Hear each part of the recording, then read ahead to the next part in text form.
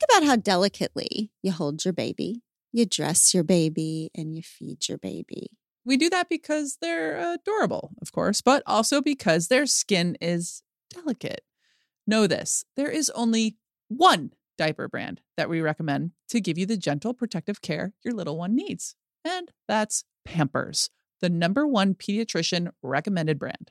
Their Swaddler's diaper absorbs wetness better versus the leading value brand and provides up to 100% leak-proof skin protection to keep your baby's skin dry, healthy, and beautiful. And when you use Swaddlers in tandem with new Pampers Free and Gentle wipes, you'll keep your baby's skin healthy. The wipes are made from 100% plant-based cloth, and you won't have to worry about tearing. With Free and Gentle, mess meets its match. That's right. So download the Pampers Club app today and earn Pampers Cash. Redeem your Pampers Cash for exclusive Pampers coupon savings and rewards. Okay, so you know I love good wordplay. And Third Love is crushing their wordplay here. When you have a bra that pinches or slips or just isn't comfortable at all, or is comfortable but isn't your style, you've got Brablums. How excited was Third Love when they thought of Brablums? Well done, Third Love. I see you. When you wear Third Love bras, you've got no problems. They fix the problem of size exclusivity with their famous half-cup sizes that revolutionized the industry by giving more options to find a bra that fits. And they fixed the problem of guessing what bra will fit you with their virtual fitting room and other helpful guides. A bra size chart, a Bra 101 education section that's basically an FAQ for all your burning questions, and a ton of great reviews from real people. My sister just texted me 99 problems, but pinching isn't one. It's time to get your problem solved. Visit thirdlove.com and get $15 off your order with code PODCAST15. We've stopped asking directions to places they've never been. Hello, sweet world. Welcome back to We Can Do Hard Things. I think today we'll call this We Can Do Funny Things because we have one of the funniest people in the universe here. Someone the three of us love to high heavens. Yeah. So first of all, I'll just tell you, we have Sam Irby here. I know. Laugh out loud, author. All right. Samantha Irby writes the Bitches Gotta Eat blog and is the author of Wow, No Thank You. We Are Never Meeting in Real Life and Meaty. She has been a writer and or co-producer for TV shows, including And Just Like That, Work in Progress, Shrill, and Tuca and Birdie. Sam Irby, welcome to We Can Do Hard Things. Thank you for having me on your incredible show. I am very intimidated. I'm going to do my best to sound like cool and relaxed, but I'm nervous. Okay, so let's get the cool out of the way right away because what I want to start with, Sam, is our friendship origin story, which is my favorite story in the world. Okay, so Sam and I did an event together. At the end of the event, I loved her so much. I sent her my phone number, an email. Months and months later, so many months later, I am sitting in France at the World Cup, okay? Next to my wife. As you do. Right. I'm at the soccer as per usual. But it's a big soccer, okay? Like the biggest soccer. It's the biggest soccer. Like the Super Bowl of soccer. The Oscars of soccer, if you will. Yes. The Grammys. I mean, also, it's just the World Cup. The Grammys of the soccer. The World Cup it's a standalone event. Okay. This is what everything else compares itself to. So like the Tonys. Like the Tonys. Oh my of God, soccer. just go with the story. And I get a text, okay? And it says something like the following. Hello, Glennon. I'm sorry to escalate our friendship on text in this way, but I'm in emergency. I'm sitting in a room full of people, and I may have told the people that I'm very good friends with you and Abby.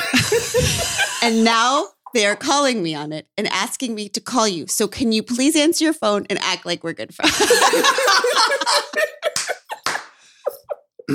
I mean, do you remember Abby sitting there and being like, well, now she's our favorite person in the entire universe? instant.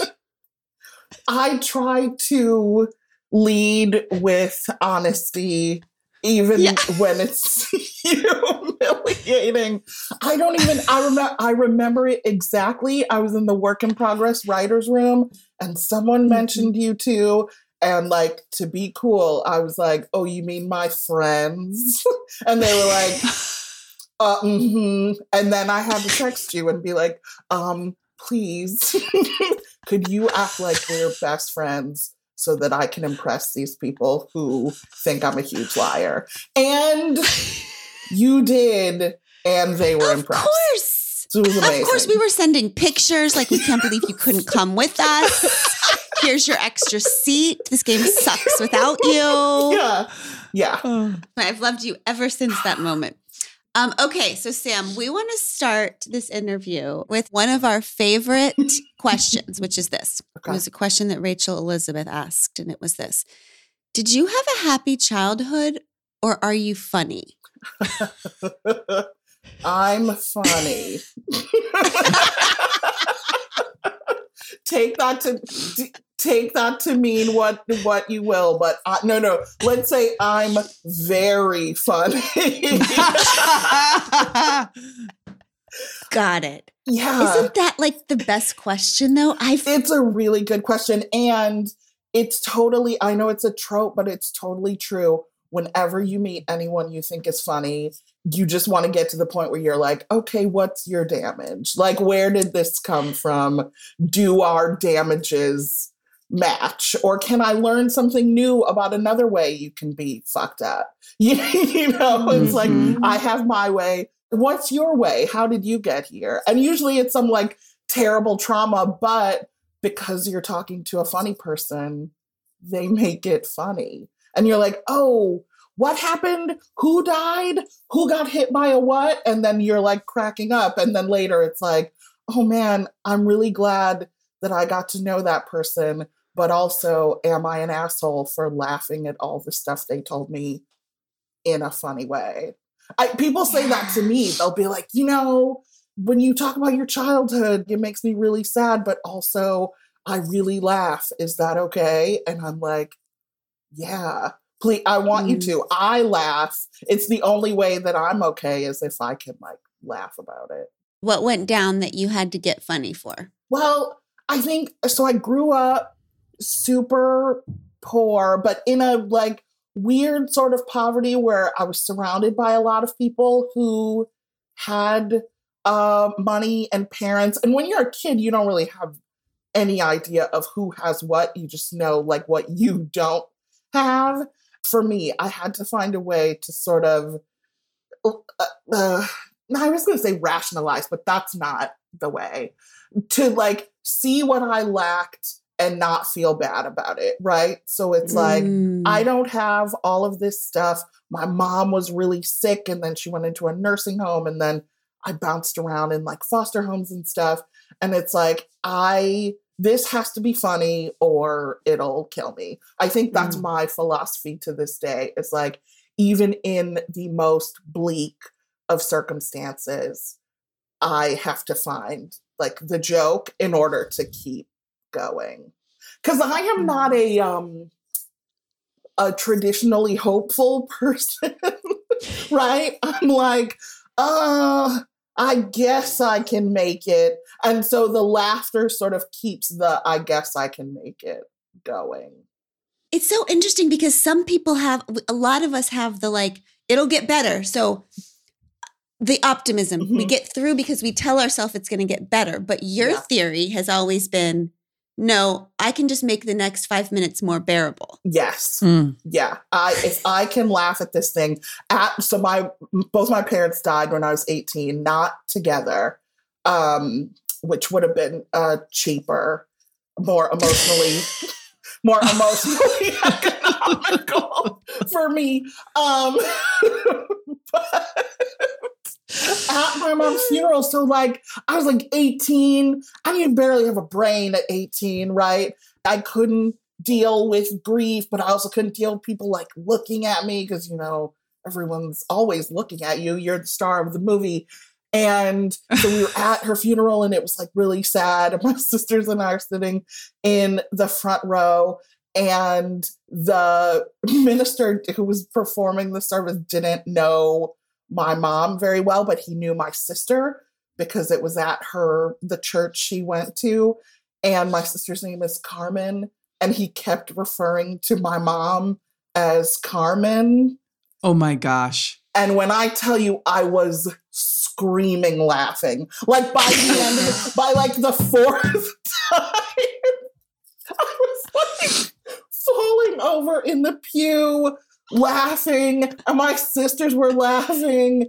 And I was just like, okay, this is how we get through this, right? Like it's terrible. Yeah. And we're going to have to like sort through her stuff and figure out how much debt she was in and all that stuff. But to get through that moment, we just were like crying, laughing at this dude. And like Carmen, I mean, I felt bad for her because he kept R.I.P. Carmen. I was like, shouldn't you climb in there? Like pointing to the casket. She was just like, I'm going to beat your ass after this funeral. You have to find the one absurd thing and just like cling to that till you get through to a good place. Can I just say your laughter, the way you laugh makes me happy. Me too. I feel happy. Yeah. Wow. What you just described at the funeral, this is my whole question about humor. Is humor a way to deflect and hide from reality? Or is it actually the most real reality? Because it's like everything's absurd all the time. Even the very sorrowful things are outrageously absurd. So are we like using it as a shield of armor to protect us from reality? Or is it actually the most active engagement with reality is to be like, this shit is funny? For me, I feel like it's the most active way to interact with reality. Although I would say, okay, sometimes with humor, I use it to protect myself. And I think like that developed early, right? Because I was like, I've always been a little fat kid with buck teeth, right? And nobody is charitable to you when that's how you look. And so my defense mechanism was always like, let's beat them to the joke. Where I grew up in Evanston, which is just north of Chicago. It's where Northwestern is. I don't know if it still exists, but when I was growing up, there was this like community donation place called Esca. And all of the fancy people would like donate their clothes there. And those of us who were not fancy would get clothes from there. And because I was like a fat kid, I would always be like wearing someone's like dad's golf shirt to school, right? And like, one day this girl was like, I think that's my dad's shirt. And I could have, like in the movie version, I would like, melt into a puddle and there would be some sort of lesson. But I was like, he has great taste and the pits still smell like him. Like something disgusting, but funny. Uh-huh. And she was disarmed and I didn't feel bad for being poor. We just like had that moment. And so it has served to protect me in that way. But I think as an adult, what you said about engaging with reality in a more real way, I think when you were always looking for the absurd thing, you can't ignore any part of what's happening, right? It's like, okay, this sucks, but I'm going to dig through all the suck to see what's funny about it. I think it makes like going through life less scary, like, and I'm like a super anxious person. If I look in the rearview mirror and a car is coming too close, I feel like it's chasing me. I mean, like anxious for real. But my way of dealing with that is just to really receive all of it and then pick out the part that'll make me laugh. Yeah. We'll see how successful that continues to be as the world crumbles, but so far it's worked. It's worked. Mm-hmm. I have a quick follow-up to that. So in the shirt situation, the funniness gets you through that moment, right? Yeah. Because you're disarming her, you're disarming you, you're taking it away. But is the underlying... Oh, I want to die. Yeah, you still have to deal with the underlying stuff, right? Oh, yes. You know, like underneath that, it's like, I hate my mom for being poor. I hate my body for not fitting into cute things. Like, no, under the surface, I don't know that anyone would think I was like a flighty, frivolous person. But under the surface of the funny is like, you know, molten lava of rage, right? And disappointment and hurt and all of these things that like I was born into are not my fault. Like that's always there. But if I engage with that all the time, I couldn't get out of bed, right? Like I would just be like, oh, why was I put on earth to suffer?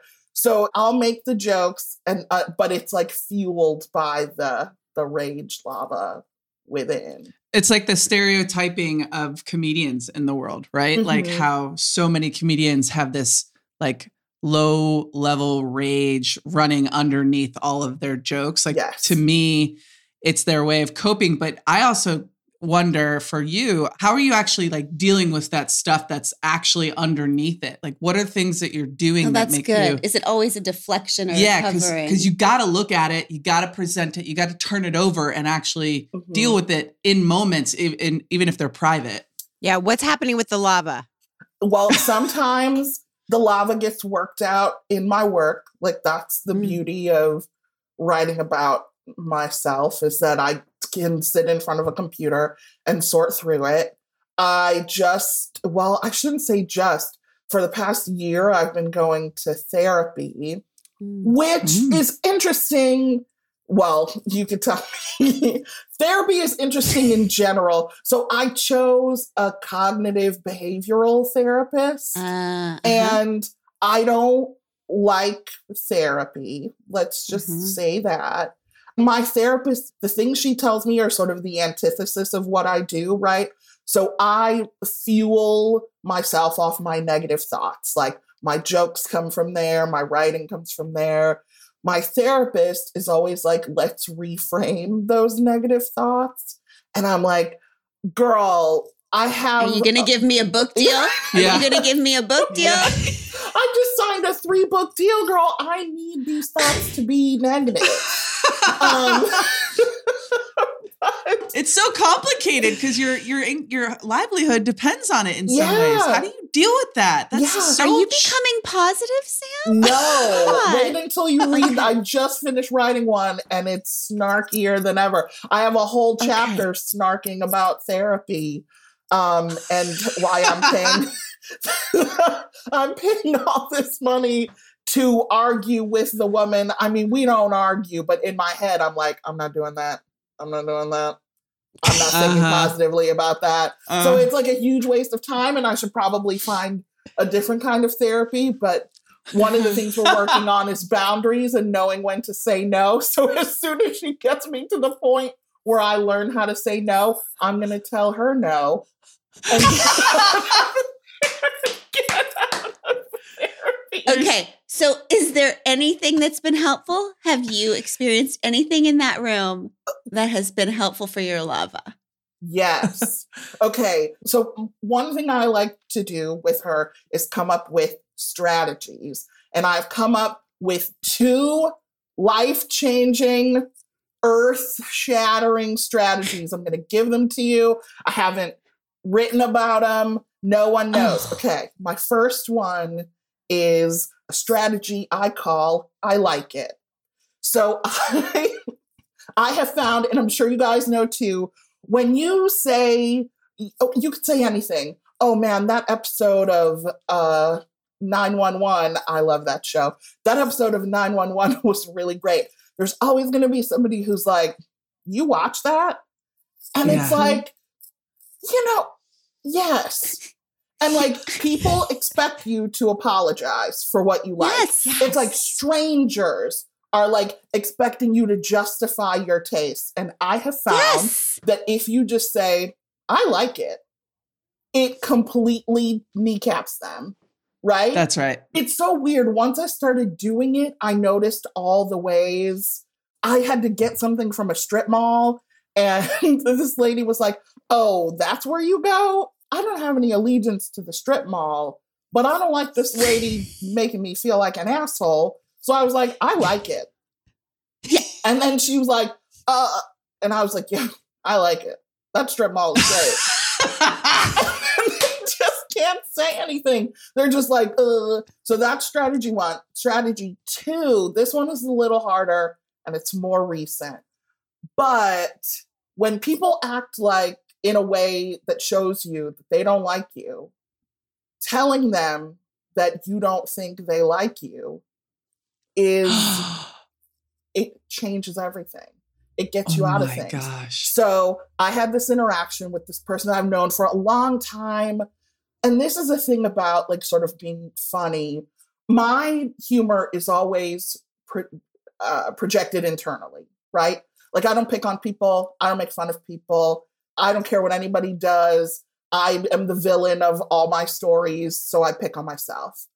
I think You punch sometimes I do. Punch I punch in.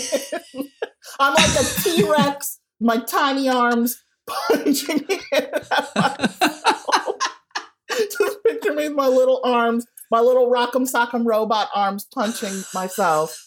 And sometimes that gives people, they take license and like sort of punch me too.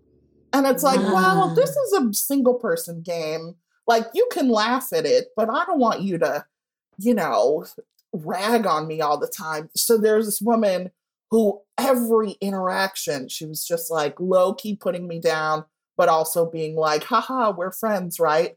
And she asked me to hang out. This was a while ago. She asked me to hang out and I was like, oh, no, thanks. And she was like, why? And I was like, because I don't think you like me. And she was like, what? And I was like, yeah, I just don't think you like me. And she was like, I'm surprised to hear that. And she didn't say, I do like you. She said, I'm surprised to hear that. And I was like, surprised you picked up what I was laying down. I was like, I bet you are surprised to hear that. Because you just thought I would keep taking it and keep letting you piss in my face and tell me it's raining. And I just don't think you like me. And the way we ended it, she was just like, oh, okay. And I was like, okay, bye. Wow.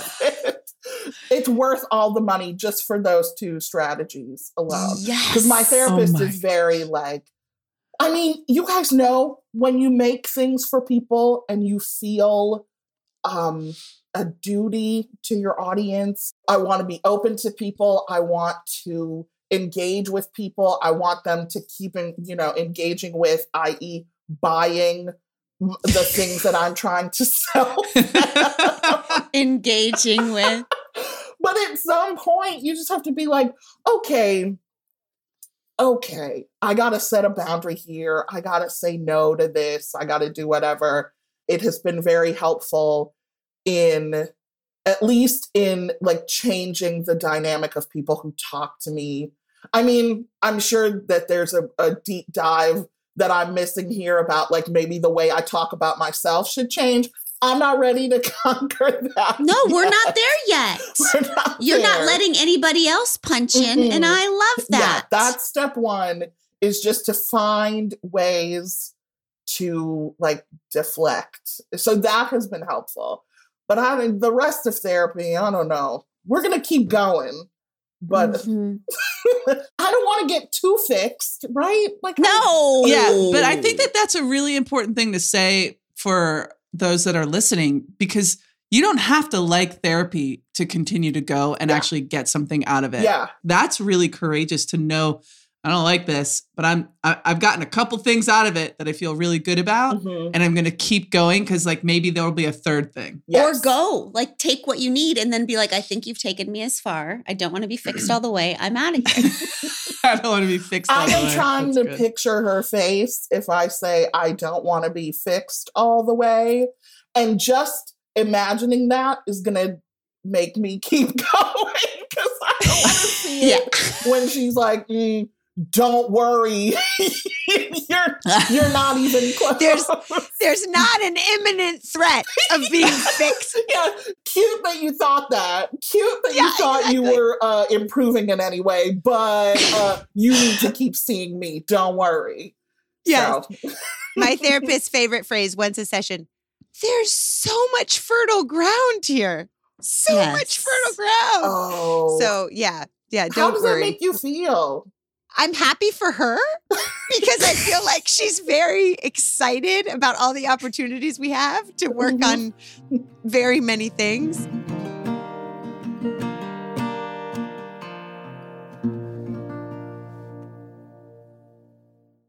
Robert Half research indicates 9 out of 10 hiring managers are having difficulty hiring. If you have open roles, chances are you are feeling this too. That's why you need Robert Half. Their specialized recruiting professionals engage with their proprietary AI to connect businesses of all sizes with highly skilled talent in finance and accounting, technology, marketing and creative, legal and administrative, and customer support. At Robert Half, we know talent. Visit roberthalf.com today. Speaking of helpful, you are the mastermind behind one of the most revolutionary, groundbreaking portrayals of big women on screen ever. Mhm. And I'm obviously talking about the Fat Babe Pool Party episode of Shrill, which became just instant classic, so important to so many people. Can you tell us why you wrote that and what that whole process was like for you? Yeah. So Shrill is based on Lindy West's memoir of the same name. And Lindy and I are very close friends. TV writing is so weird. It was my first TV job. And we're in the room and we wanted to take the character from this place of being kind of meek and putting up with a bad dude and putting up with a job that sucked to this point where she was like bold. Well, not all the way bold. You know, we wanted to do more than one season. So a little bit more bold and vocal and sticking up for herself. And so we were brainstorming ideas for like a big pivotal experience she could have that would change her. Now, everybody knows like in real life, it takes years and years and years and years of like looking at tumblers of fat bodies, looking at, you know, it's not just an overnight kind of thing, but Hulu wasn't going to give us, 700 episodes for the first season. So we had to figure out a transformative experience she could have. And so Lindy and I were talking about all of the different things we had been to that sort of changed our ideas about fatness. And I talked about there used to be this dance party for fat girls in Chicago that would meet like once a month. And I would go to that, clothing swaps, like lots of different like websites and stuff, but there's no way to show that on TV. And Lindy had gone to one of, I think Essie Golden started this party called the Chunky Dunk. It may not have been. Essie Golden had a pool party and there were other pool parties. And Lindy had gone to a bunch of them. And it was like, let's do that. We have to do that. We want to see that. Showing women who look like us that they are beautiful and making this thing. So we landed on a pool party and we figured out what was going to be in the other episodes. And then when it got to the time of like assigning, the showrunner assigned me the pool party episode. And I, was like, okay, I'll write it. Like I was like so excited.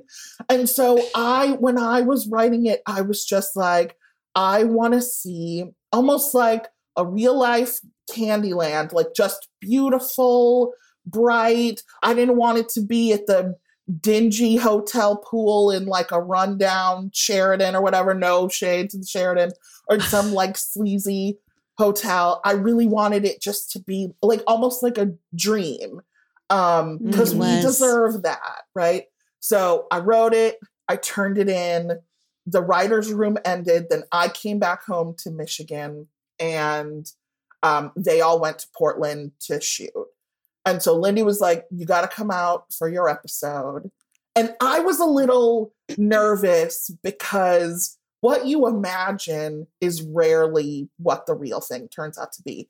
I also did not understand like television budgets and that kind of thing. So I was like, I don't know what it's going to look like. I hope it's good. You know, I flew out to Portland, and my biggest concern though, other than how it looked, was I was like, oh, it's just going to be like Hollywood fat people. It's going to be a bunch of like size 8s and 10s and not size 32s and 40s. You know what I mean? Like it's so, when you aren't in charge of anything, like I'm a very let go and let God kind of person, but also I knew what it could mean if we could do it the right way, if we could do it our way. So we drive out to this country club, and they were like, Sam, go look at the pool. So I went and looked at the pool, and like I almost burst into tears. The set was so beautiful. It was just like all these beautiful floaties and like the stands they set up, like everything looked so gorgeous. And I was like, okay. And then Lindy was like, let's go talk to the extras. And they had everybody inside like the ballroom of this like beautiful country club. And we go in, and I walked around the corner, and I just saw all of these gorgeous women of all sizes, all abilities. Like there was a woman in a wheelchair, and there are women on crutches, and there are like non-binary people. And it just was like so beautiful. Everyone's in bathing suits, which was so great. The costume people were designing things on site for people just so no one was in a utilitarian, you know, like basic bathing suit. Like everyone's in gorgeous caftans and beautiful bright colors. They had hair and makeup for everybody. And it was just like, and there were so many people. And I was like, oh, this is astonishing. Like I didn't have words. I thought what was going to happen was what happens always, is they were going to like throw, 3 size 10s in a pool and be like, there's your party. But it was really gorgeous, and everyone was like so cared for, and it was really beautiful. And the entire time I was just sitting in the video village, just like watching the monitors. I can't believe they let us do this. Like that was really my overall feeling, was like, it felt like we were getting away with something. I cannot believe they let us do this. And they let us be in it. I don't know if you saw my brief cameo by the pool. And I was like, okay, if I never work on another episode of TV again, it'll be fine. Like we really did something special. And then it came out, and it just looked so gorgeous. It was magic. It's so beautiful, and everyone did such a great job. It is like one of my crowning achievements, was getting to work. I have a quick follow-up. Yes. Who decides, because you say they let us do this, somebody chose to actually do it in the vision in which you wrote it? Yeah, who's that? You person? say let go, let God, but like somebody in that role in the TV world, it's an important role because you said they got it right. Yeah. Who is that person? So Lindy was executive producer, but there's like many ranks. So I think Lindy was step one in being like, this got to be good. It's got to be right. And then Hulu, whoever the executives were at Hulu, whoever like green lights the money. So, TV crew people, they're like hardcore. They're dressed in black. They have lots of carabiners and hats. They're very serious. Carabiners. And in Portland, they like look like Portland like messenger bike bros. And so I was walking back to the car after the second day of shooting. This guy comes up. He is just like covered in tattoos, like real gruff looking. And he's like, "Are you Sam Irby?" And I was like, "Uh-oh, yes." And he was like, "I just wanted to tell you what an honor it is to have worked on this episode." And I was like, okay, that's great. This person who, I mean, I don't know his relationship to fat women, but like I wouldn't guess that he was like a guy who would be in touch with us and our issues, and he appreciated it. That was like the very beginning of like, oh, okay, we're doing a thing. Yeah, It's sort of, it was apparent. if you think about it too long, it's like a shame that this was the first event of its kind and that it was so meaningful. Like the hope is that we can make so many more shows and episodes like this, that it's not an anomaly and we don't need to celebrate it. But it was very cool, just in that moment, to have him acknowledge it. And then since it's been out, to have people be like, that meant so much to me. It's very cool.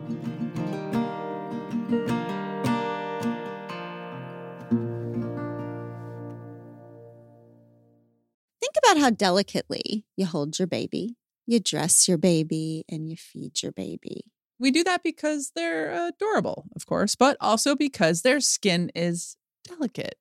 Know this, there is only one diaper brand that we recommend to give you the gentle protective care your little one needs. And that's Pampers, the #1 pediatrician recommended brand. Their Swaddler's diaper absorbs wetness better versus the leading value brand and provides up to 100% leak-proof skin protection to keep your baby's skin dry, healthy, and beautiful. And when you use Swaddlers in tandem with new Pampers Free and Gentle wipes, you'll keep your baby's skin healthy. The wipes are made from 100% plant-based cloth, and you won't have to worry about tearing. With Free and Gentle, mess meets its match. That's right. So download the Pampers Club app today and earn Pampers Cash. Redeem your Pampers Cash for exclusive Pampers coupon savings and rewards. Speaking of dudes and carabiners, I find this part of you very interesting, okay? Mm-hmm. You approach friendship in a very different place than a lot of people I know. You can be friends. Well, you're friends with a dude who wears a Budweiser belt buckle unironically. What? Right? Yes. Like, so this is hard for me to do because I don't know. I weed people out. I guess I believe that people's belief systems, as might be manifested in their belt buckles, are parts of their character, Mm-hmm. right? Mm-hmm. So I want to learn from you in this. Tell me how this works for you, because you can be friends with anybody. Yeah, I can. For me, it's like, are you funny and can you take a joke, right? That's like the primary thing. It's like, can we have a laugh? Because all I'm trying to do is be laughing all the time. Like, you know, I'm not a clown, but I like to let's clown around. Let's have fun. So if you can be fun, and if you think I'm funny, let's go back and say, if you think I'm funny, you're halfway through the door, right? I'm like, you're delighted by something I've said? Come on in, murderer. You know what I mean? That is totally me. That is you. If somebody laughs at a single joke, I'm like, Abby, we're now She's theirs besties. forever. Yes. Yes. We are soulmates. Oh, you think I'm funny? Come, let me give you my Yes. pin. You know what I mean? I have the kind of personality that just, I don't know, I can just get along with a lot of people. I think I have been fortunate enough that I haven't ever tried to befriend someone who was so different from me, like politically, that it's been a problem. Like, I don't have any friends who hate gay people or trans people. I don't have any friends who are like hardcore conservatives. I have a lot of like friends that I think you'd be like, what do y'all bond over? And then I'll be like, well, I watch wrestling. And then like it explains that friendship, right? You're like, oh, you have a very narrow like way of connecting with this person. And sometimes for me, that's all it takes is we can have a shared interest in one thing and we don't have to get into other things, you know? Like, that is so good. Yeah. Don't you wish? No, I that was is more like exactly that? how I feel. I know, babe. And you have I a know. barrier to entry know. that is so fucking long. That's why I asked And Sam. I'm- Okay, I'm trying to learn. No, I this. think it's so beautiful because I can connect with somebody on one thing. And in a lot of ways, I can ignore a bunch of the other shit that I'm seeing that I'm like, well, I like them in this way. Yeah. And this is fun. Me too. I think so. I'm not going to guess, Glennon, why you have your rules, but I am going to. So if this is kind of a guess, I'm going to say that I don't need to have, and this is not shade, an intimate, like soul relationship with everybody, right? Like, I don't need to get to the depths of people if we're just like having a laugh or like we can talk about, you know, this one thing. Sometimes those narrow friendships like branch out and grow, but I don't go into things being like, okay, I'm going to meet this person and I'm going to hang out with them and then I want to know everything about them. Yeah. Some people you don't want to know. You don't want them to know everything about you. Yeah. So I think because I don't look at everyone as like a potential like soul friend, because I'm just like, well, this is just my buddy who I do this with, then it's easier to like let some of that other stuff fall away. I feel like you want to have deep friendships with everyone. Yes. I think that's what I'm usually, if someone's in my house watching wrestling, Sam, which wouldn't happen, but okay. I am thinking, I'm side-eyeing that person thinking, is this person one of my soulmates or not? Right. And then when they roll their eyes at the wrong commercial, it's over, you know? And It's really something. I respect that because like the quality of your friendships is probably really great because you Yes, like, everyone vet I'm friends with people. is on this podcast right now.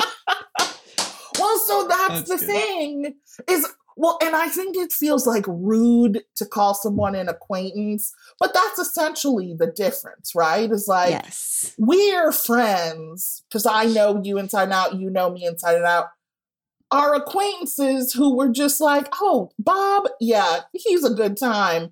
We don't need to know Bob's soul. And like, Yeah. but it feels rude Yeah. to call Bob an acquaintance because that just is like a rude word. So we need like a capital F friend and a lowercase F. Yes. We need friend. different words for friends. Yes. We need Yeah. different words for friends because I don't want to say Bob's my friend because I don't want that to reflect Right. the next thing Bob says this and then you're like, wait, Right. why are you friends with that dude? Right. Different words. Right. But Yes. don't you think it all goes back to your view of life? Like, Sam, your view of life is I want to find the absurd. I want to experience the absurd. I want to be part of being part of this, experiencing this. And so you intersect with people who can bring that out of you or share that experience with you. Yes. Glennon's view of life is very different than that. She's like, I'm going to have a very narrow but deep experience of life. And I don't Right. actually want to participate in any extracurriculars. Right. I do not want any depth whatsoever. I told you that's where the lava is. We can only dip a toe in there before like things get dangerous. So I try to stay near the top of the volcano where it's like smoky and sexy and fun. But I only get into the lava with a few people. And I'll tell you Sam, why. that makes perfect sense. I'm not going to That put makes it on perfect them. sense. I'm going to say that I have like that fear of when people really get like down and see what's in there, that they're going to be like, oh, bye. And that's one of the hazards, I think, of like being a funny person, not just in life, but in my career, is that sometimes people don't think that lower level exists. And then they are surprised when they get a glimpse of it. And I'm like, all I do is write about depression. How do you think that manifests itself for real? So I think like having lowercase f friends, it like feels good to the ego. It's good to know people. It's good to have people around. But also I'm not in danger of finding out any of their dark shit, and they're not in danger of finding out any of mine, and thus rejecting me on account of that darkness. So It's good. It's a safety measure. So Yeah. good. I That get is so that. good. Yeah. I get that. Do Yeah. you sometimes feel responsibility to just always be funny and always be doing the thing with other Yeah. people? No, Yeah, like entertaining do. them. I do. It never bothers me until I have a problem and I talk about it to someone who wants funny Sam. And they're like, oh, just laugh it off. And I'm like, no, this is the part where you find out that I got to go to bed for 3 days about it. Sometimes it takes like a little distance. I can always laugh at things, maybe not in the moment or Mhm. the next day. Eventually I'll get there. There have been people who can't deal with the in the moment, like, I'm not over this yet. And then you know Yes. that's never going to be your capital F friend. Always going to be a lowercase. Never call that person when you have a problem. Never expect more from them than the surface that you're getting. And I think sometimes like people divide themselves into those categories for you. My friend John, who I met like on the internet forever ago, this was like 10 years ago maybe, I had posted that I was in the hospital.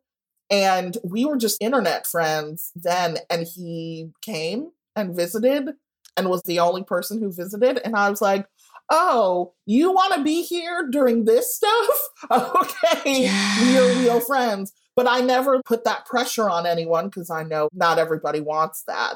I like to do a little sorting of my own and then let people sort themselves into their capital F or lowercase f, you know. I love that. Speaking of capital F friends, can we Yeah. talk about your lady a little bit? So Yeah, your lady, is it Kirsten or Kirsten? it's Kirsten. Thank you Okay, for it. You got so- it right off. Oh my God, she's going to be your lady since you got her name right. Because no one ever gets it. She's going to be like, Glennon said what? Bye. And I'm like, okay. I knew it was coming. Okay. So you two, didn't you Yeah. meet? Did she reach out to you? Yeah. She Based slid on- into your DMs, didn't She she? slid into your she DMs. This is so- tweeted me. And this was Tweeted. like back when I was still like looking at people saying things to me on Twitter who I didn't know. Now I'm not even on Yeah. Twitter anymore. But she tweeted that she loved the book. And then we got into one of those like tweet conversations. And I'm not a private person, but I do not like to conduct a public conversation. Like if we're going to talk, she kept responding and I was like, bitch, get into my inbox. Like, I mean, Yeah. both of them, but get into my inbox. So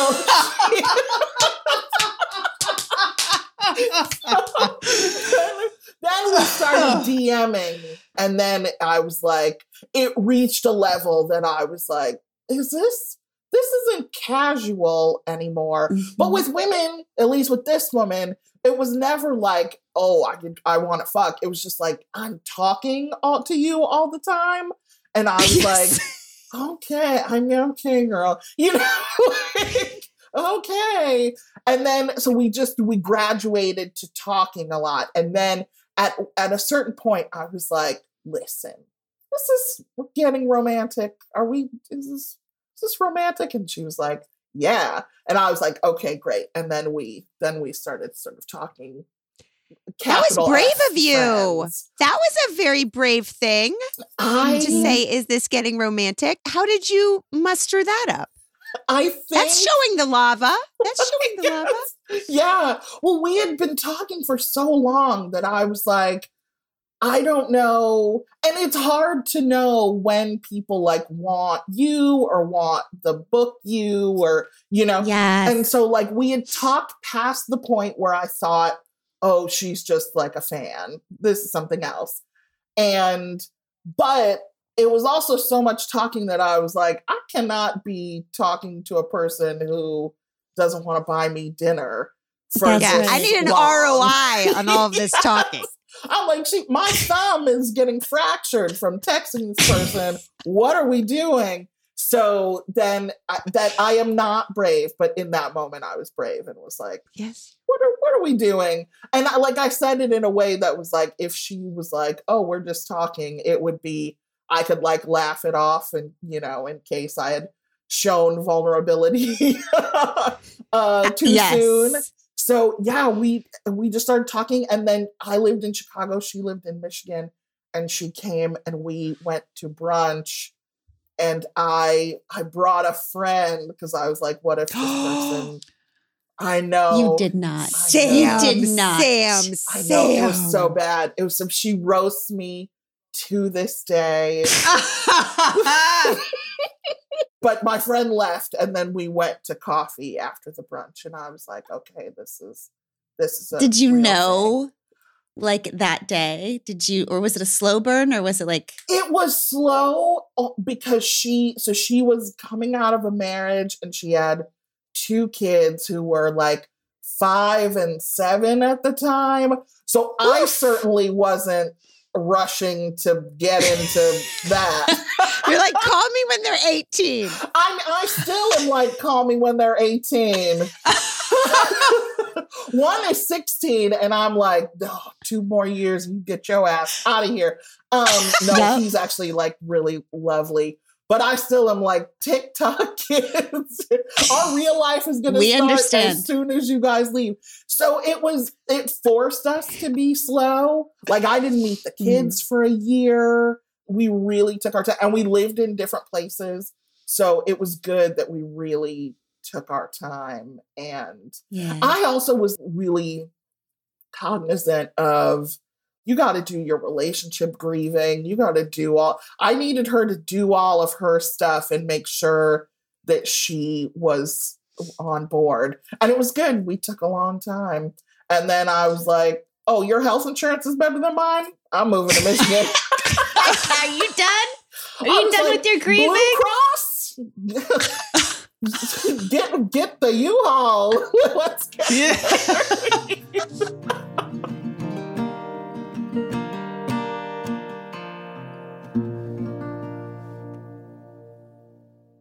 Homes.com knows that when it comes to home shopping, it's never just about the house or condo. It's about the home. And what makes a home is more than just the house or property. It's the location, it's the neighborhood, it's so much more. If you have kids, it's also schools, nearby parks, and transportation options. That's why Homes.com goes above and beyond to bring home shoppers the in-depth information they need to find the right home. And when I say in-depth, I'm talking deep. Each listing features comprehensive information about the neighborhood, complete with a video guide. They also have details about local schools with state rankings and student-to-teacher ratios. They even have an agent directory with the sales history of each agent. So when it comes to finding a home, not just a house, this is everything you need to know, all in one place. Homes.com. We've done your homework. So what is your life like now? You're in Michigan. You've got the 2 kids. You do not consider yourself a step-parent. I don't. Correct? I consider myself an adjacent adult who can pay for things and drive to things. My stepkids are great. They're really great. They're funny. And they're like charming. Like they're all the stuff you want. They've always been like good kids. The problem, I shouldn't even say it's a problem. It's me. I am not parental. I am not unconditional. I'm very like, oh, you didn't wash that plate after all the money I spent. You know what I mean? Like the worst things that you like, you know how like you, when you're a kid, you're like, man, when I'm older and I'm around kids, I'm going to be so cool. Like I'm not. I have to stop myself from being like, do you know how much that chair that you're standing up on costs? And I don't say it, but I feel in my soul that I want to say it. So it's so refreshing that you're telling the truth about this. Thank you. You know, I don't know how parents do it. There was a reason I didn't have kids because like I knew that I would just be the worst version. Like, I'd buy the kid everything and do all the stuff, and I'm sure I would teach it to read, but I also would be like, I'm taking that iPad if you don't do exactly what I say right now. So I don't think of myself as a step parent because I don't like tell them what to Parent? do. I don't parent. I don't tell them what to do. I don't say you should study this. Like, we hang out, we watch movies. I'm like their cool aunt who has sex with their mom. That's great. Okay. One of my favorite things that you write about is your belief in not FOMO, but JOMO, not the fear of missing out, but the joy of missing out. Yes. Okay. And I feel like, especially, you know, activities, you said you have finally learned that no one else is ever having a better time than you are. Like, everything sucks and everywhere everyone is sucks, right? Literally I would disagree. Never. Okay. I'm Abby, a joy person. you are a person who, I mean, I know you love to be in the mix. You love to go to stuff. You love to be there. You love to talk to people. I'm in awe of a person like you, but I would never want to be that or you. Yes. Or you. Exactly. I love because that the you mix can do it, but I never. No, the mix is the thing that should be avoided. Yes. The mix. Yes. Okay. But it's not just the joy of missing out on the event. Mhm. You have taught us about the joy of missing out on having a take on fucking everything. Okay. This is one of my favorite. So Sam's talking about or writing about the idea that she's supposed to have an opinion or a take on every single thing that happens in the world. And this is one of my favorite that ever was said.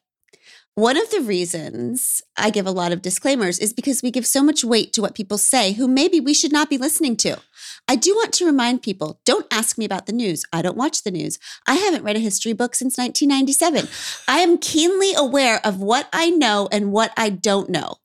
One of the things I don't know is anything smart or important that needs to be told to other people.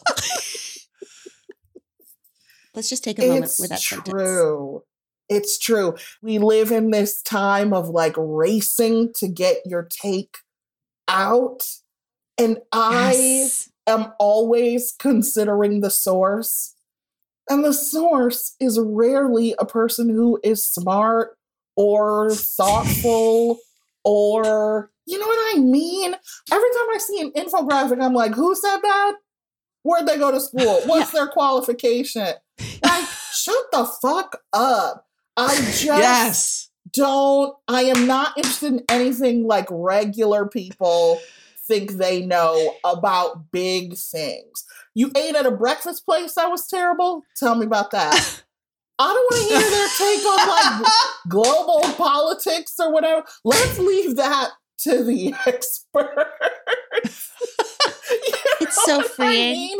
I mean? If you can prove to me that you read a book on the subject that you are pontificating on, then maybe I'll listen. I probably won't, but maybe. I'm just this thing where like, because someone said it loud, we gotta listen is bonkers to me. I don't know anything. I can tell you I had a Starbucks this morning that was delicious. You could believe that. I went to high school. In like 40 years ago, how old am I? I'm 42. However many years ago, I graduated at 17. Someone else do the math. I'm not even smart enough to do the math to tell you how long ago it was that I graduated high school. Your class in 98. Don't listen to anything I say. That I wouldn't attempt to say anything smart about anything. I can only tell you about my little ant of an experience in terms of like this giant world. Well, I think Sam, that your is ant of an experience profound on this giant world has helped so many of us just find the absurd to make the next 5 minutes a little bit more tolerable. That's what you do for all of us. Thank you. And what she just said, though, is so profound about consider the source. Like, that is actually really important. We take everybody's word at face value. It's like, oh, this thing was written on my Twitter feed. I say shit to you sometimes and you're like, who wrote that? And I'm like, I don't know. we're all susceptible of believing everything we hear and read. Like, so Yeah. I love that. Yeah. But I you're think the amazing. reverse is also equally important, that in this age where everyone is called to be an individual expert on myriad things happening in the world, that it is okay to be a listener. Yes. Yeah. Yes. Not everyone needs to be speaking all the time. It is okay to take your moment and learn your thing and just be a receiver as opposed to a distributor Mhm. of news. So Yeah, smart. No, that's that is it. Just listen. Shut up and listen is the Oh, that's our next right thing. the less sophisticated way of saying that. is Yeah. shut the fuck up and listen. And with that, we can do hard things, love bugs, like shut the fuck up. We will see you next time on We Can Do Hard Things. Sam Irby, thank you for this hour and thank you for who you are in the Thank world. you for having me. What a joy. I'm glad I didn't miss out on this. Yes. Also, next right thing, find one person to share your lava with. Oh, Oh. sissy. Just find one. We only need one. You can have friends with all the belt buckles you need, but one for the lava. I love this so much. This Sam, was so you're great. awesome. You guys, Bye, y'all. I love you. I give you Tish Melton and Brandy Carlisle. I walked through fire, I came out the other side. I chased desire, I made sure I got what's mine. And I continue to believe that I'm the one for me. And because I'm mine, I walk the line. 'Cause we're adventurers and heartbreaks on map, a final destination we lack. We've stopped asking directions to places they've never been. And to be loved, we need to be known. We'll finally find our way back home. And through the joy and pain that our lives bring, we can do hard things.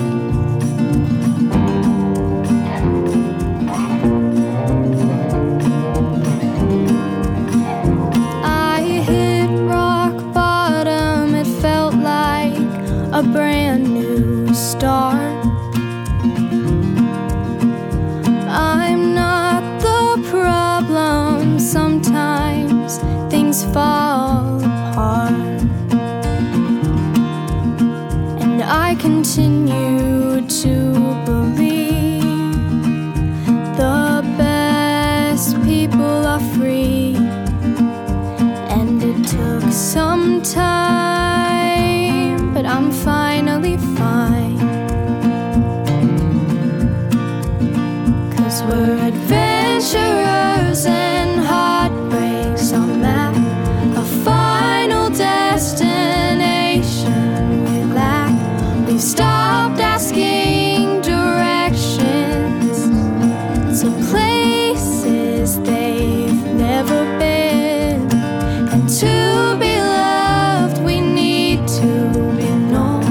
We'll finally find our way back home. And through